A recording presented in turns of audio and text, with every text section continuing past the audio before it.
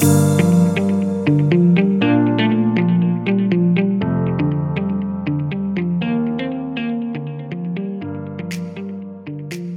to Grover Center's Conversations on the Street, a Shelby County bicentennial podcast project hosted by Grover Center and recorded in its exhibit, The Streets of Old Shelby.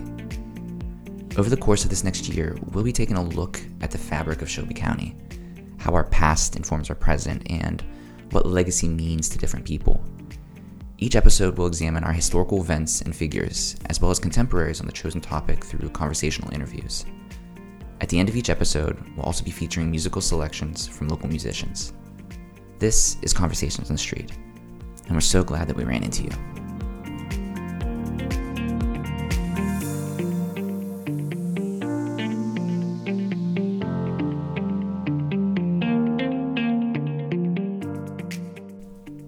When we think about impact, we tend to focus on the here, the now, but real change takes time. The seeds sown today may never be fully grown in our lifetime. We may never taste the fruits of our labor. In 1829, the little town of Shelbyville was changing. The empty swampland that was Public Square now had multiple businesses around its perimeter. A courthouse was nearing its completion in its center, and the population was no longer a scattering of families, but had ballooned to just under 500 people. The local government was finding its footing, the lots of land were selling, and so, in many ways, the community was thriving. Yet, one area seemed to elude the young town's inhabitants: a dedicated, caring educator. It wasn't that Shelbyville hadn't had educators in the past, you see, but they all failed to make a positive impact on the children in the community.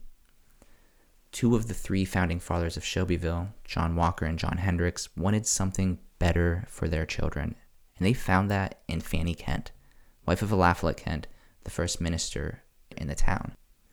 Fanny had left Vermont with her husband earlier that year and arrived in Shelbyville from Columbus, Ohio, on horseback.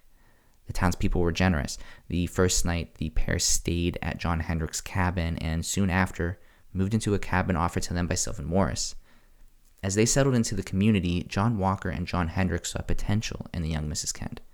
They, along with a few other townspeople, pooled their resources together and constructed a 2-story brick building. The top floor was to be the Kent's living quarters, and the bottom was Fanny's schoolhouse.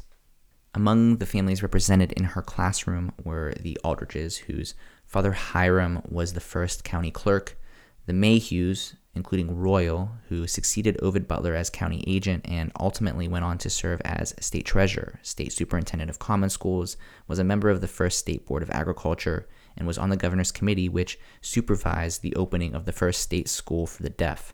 The Peasley family was also there, whose father William was a circuit judge and helped establish an experimental railroad, the first in the state. The Walkers, whose father John helped found the town.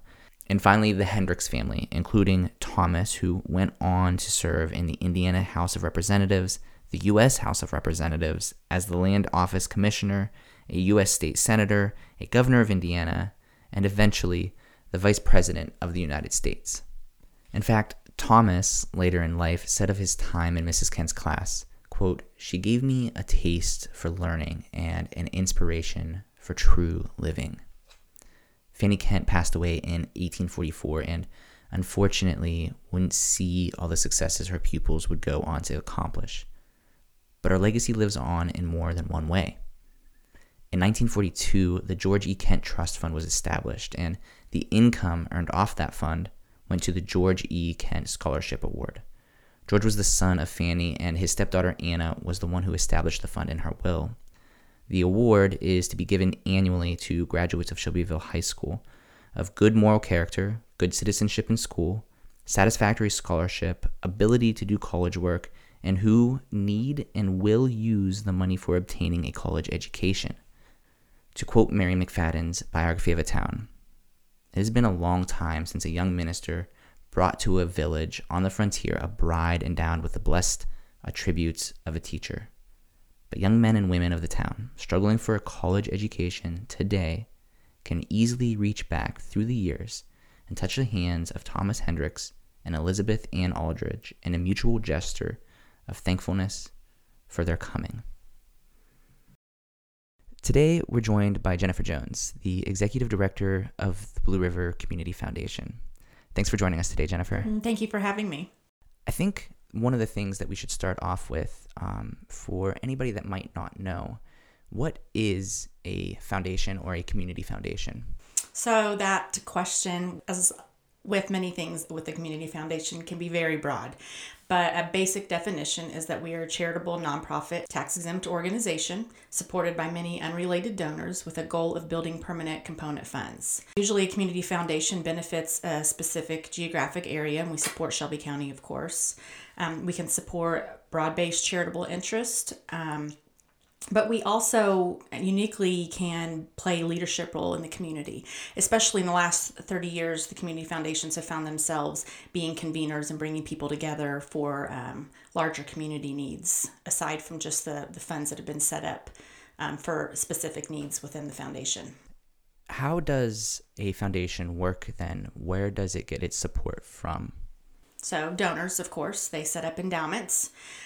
Endowments are intended to last forever. So unlike when you may make a donation directly to an organization or to a specific cause that's going to get spent quickly, with an endowment, those funds are invested along with all of our other funds, and we only grant out 4.5% of the earnings from that fund every year, and that ensures that the fund goes on forever. So, some people like to see their donation make a difference right when they make it, and that's okay. But the community foundation model is that we are establishing funds that are going to last forever and provide that support to organizations always. What's the history of the Blue River Community Foundation?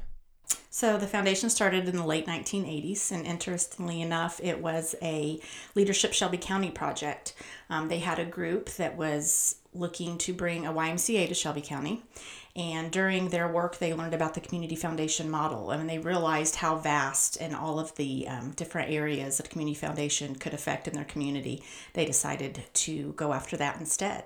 And when you mention that there was a vast amount of projects, like what type of projects would a foundation support, or areas do they support? We have field of interest funds, and so you can set up a fund, and I want my fund to just support educational projects or environmental projects. We also have unrestricted funds, and those funds allow us to do any project. So in recent years, we sent out the survey that we've talked about before, trying to find out why residents that don't live here anymore have decided to leave, or why people that are working in Shelby County don't choose to call it home. And what we have done is taken their feedback, and those are projects that we're going after. You've seen a lot of public art projects recently in Shelby County. We partnered with Girls Inc. and did a DE&I workshop series. So we're, any quality of life projects that we can help out with, those unrestricted funds allow us the flexibility to address those. In looking at those different projects, I'm sure that there are a variety of metrics of success that are used. What makes a project, especially one requested through a grant application, successful? I think, for one, that they know whatever their goal of the project is, that they have some facts to back up that this is a need in our community. It's not just something they've pulled out of a hat and decided we're going to try this, that there's a definite need. And I think most importantly is that it's sustainable, that once we grant them the funding and they do what they say they're going to do, that it doesn't just end after that, that it's able to be, carry on for however long it needs to. And what type of challenges does a foundation face? As I said earlier, especially with the younger generation, a lot of people don't see the value in endowments, and that's our basis, that's our model. So you really have to find somebody that understands and values that we're planning for the future, and that we're planning for support for this organization or project for as long as there are humans walking on the earth. And some people, that's just not right. That's just not their thing. That's not what they're after. So that can be hard for us when we meet with somebody, because when you give us money, it's going to be endowed and it's not going to pay out, right away the full amount that came in. So some people don't like that model. They want their dollars to work right now. So that can be challenging when you're meeting with somebody that they're maybe I can help them out with this, but our financial model isn't how they would like to work. I was curious about this idea of legacy through the lens of a foundation, this idea that we have something that is being passed on to another generation. Can you give us an example of legacy through the lens of the foundation? So I think just about everything that we do is, related to legacy. I brought this quote with me because legacy also can be very broadly defined, I think. So legacy is not what's left tomorrow when you're gone. It's what you give, create, impact, and contribute today while you're here that then happens to live on. So, legacy, my children are going to remember the love they felt from me and memories that we share together. But at some point in time, my children will no longer be here. And there may not be people on the earth that remember who I am anymore. And they may not know that I cared about a certain cause or what have you. But through a foundation, we can carry what that is, that passion that you had for whatever it is in your community forever. So even when nobody knows who Alex was, you've set up this fund with us. We know what you cared about, and we can continue that and support it forever. Can you give us an example of someone that has set up an endowment that has carried on that idea of legacy, that has made a contribution, an impactful contribution? I could give you lots of those stories, but I'm going to give you one in general, or one specific example. We've talked about this before. When you think of legacy, you think of somebody famous, somebody that was an elected official or famous in whatever reason. They came from a prominent family. We had a donor in 2006. Her name was Mildred McCrae. Mildred lived on a farm out in the southwestern area. There's actually, if you've been in that area, it's very hilly. There's one very large hill out there. I think it's the biggest one. It used to be called McCrae Hill. Her family owned a farm there. And she was the last in her line of relatives. She had 2 brothers. They passed away before her, and she didn't marry or have children. So Mildred did some estate planning, very forward thinking, and she planned for a great deal of her money and her estate to come to the Blue River Community Foundation. She lived until she was 91 years old, and she set up 2 different funds with us. She set up an unrestricted fund that I talked about earlier that the foundation is able to use to address any needs in the community that they feel like we should help take care of. It also helps support our community grants. But she also set up a designated fund, and she listed 10 local organizations that she cared about. And her estate was $4 million. And so that fund, because it's been endowed and earning, it's been gaining interest for all these years, it supplies every year. This year, I think each of those 10 organizations received $26,000 from that fund. And they get that every single year. It's not money they have to raise. In a year like the pandemic, they didn't have to worry about fundraising or are we going to get that money. They get it every single year, and it usually grows a little bit every year, and it will always do that. And for Mildred, she's picked these organizations that she cared about, but what the foundation, any community foundation would do is, let's say one of these organizations no longer exists someday, we will be sure that those funds go towards a organization that is addressing the same needs in our community. All funds make it, have a legacy and are helping. But that was just somebody, I think you and I mentioned her to you one day and thought for sure you knew who she was, right? Because she really means something to us. We've got a plaque in our office and her picture and this story, her history, but nobody else knows who she was. Or, they're sure these organizations are receiving these checks every year and have no idea who she is. But her foresight and her generosity and how she loved her community is going to carry on forever. You have to know that about her, right? And when you see what she's done. But there's also the Depries. The Depries have multiple funds with the foundation. It's very clear what their family valued. Arts, they have a fund that helps support opera education in Shelby County. A lot of students wouldn't get a chance to ever learn about the opera at all, but because that's something they care about and thought that people should know about, in the last several years, up until the pandemic, all 3rd grade Shelby County children got to attend Indianapolis Opera, would come to Shelbyville High School, and they got to see a children's opera. And they love it. And that may be something they would never in their life ever get to do. But because the Depries provided that, we'll always offer every year some type of opera education in Shelby County. I could go on and on, really. We have so many of these types of funds. So I guess from there, we've talked about what a foundation is, how they work, and the areas that they support. That leaves the why. Why should someone give to the Blue River Community Foundation? And how do they go about giving to the foundation? I guess the why is just very personal. If you care about your community and you want it to be better and to always be getting better, then you should give. I'm so glad. I didn't really know much about the foundation at all until I worked there. And now that I do, my family as well as my husband's family have set up funds because I want Shelbyville to be great. I want my children, after they've gone to college or done whatever they're going to do, I want them to come back. I want them to have be proud of their community, have that pride in the community and want to come back. I want them to see projects throughout Shelby County that have their family name on them, and they're going to take some ownership and they're going to care hopefully more about their community. So I think that, you shouldn't give, I guess, if you don't care about your community, right? But if you do and you don't want to see it fall behind, and you want your family to want to stay here and other people to want to raise families here, then you should give. Casting a vision forward, if we have community members that haven't let their community fall behind, what could Shelby County look like? Well, I think if I base it on the surveys that we sent out a couple of years ago and the projects that we have been working on, I think that community looks like a welcoming community. I think it's a community where we all care about each other, but we also care about those new people that are moving here, visiting here. I think it's a community that is proud of their history. We can all be so different and have different family history, but we all share the history of our community and how this community came to be. I think a really great example of that is the Shelby Mills project that we're getting ready to complete in this next year. It's going to have lots of different components of history, of the history of Shelby County, particularly in the area that it's located.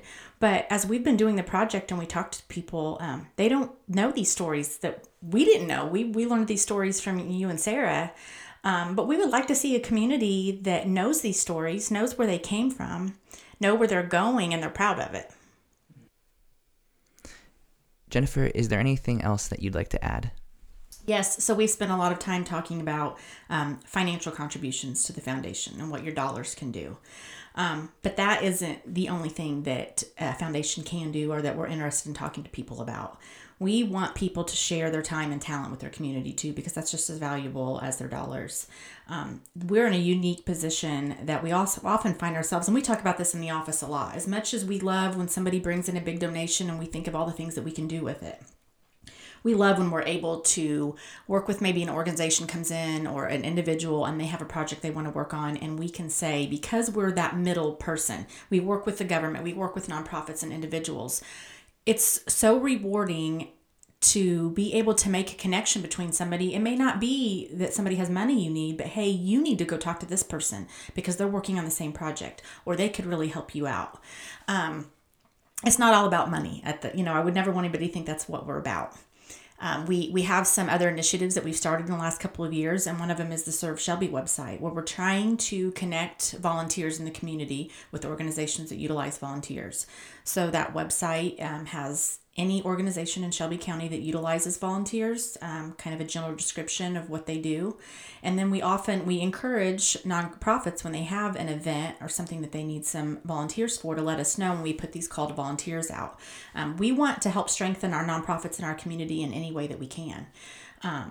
We also, just coming to meeting with us, maybe you're somebody you've got board experience and you've got time on your hands and you want to serve on a board, you want to help some way.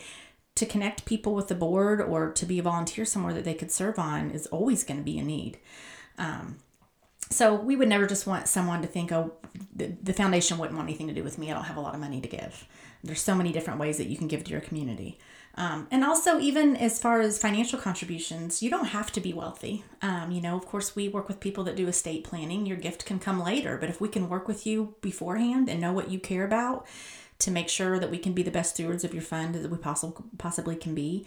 That's what we want to do. But a small grant or a small donation, recently we raised money for the Shelby County Imagination Library Fund that lets any child in Shelby County that's eligible to participate in the fund to do so, or the program. And, if you give $25, it supports a child for a whole year. So any size donation really makes a difference for somebody.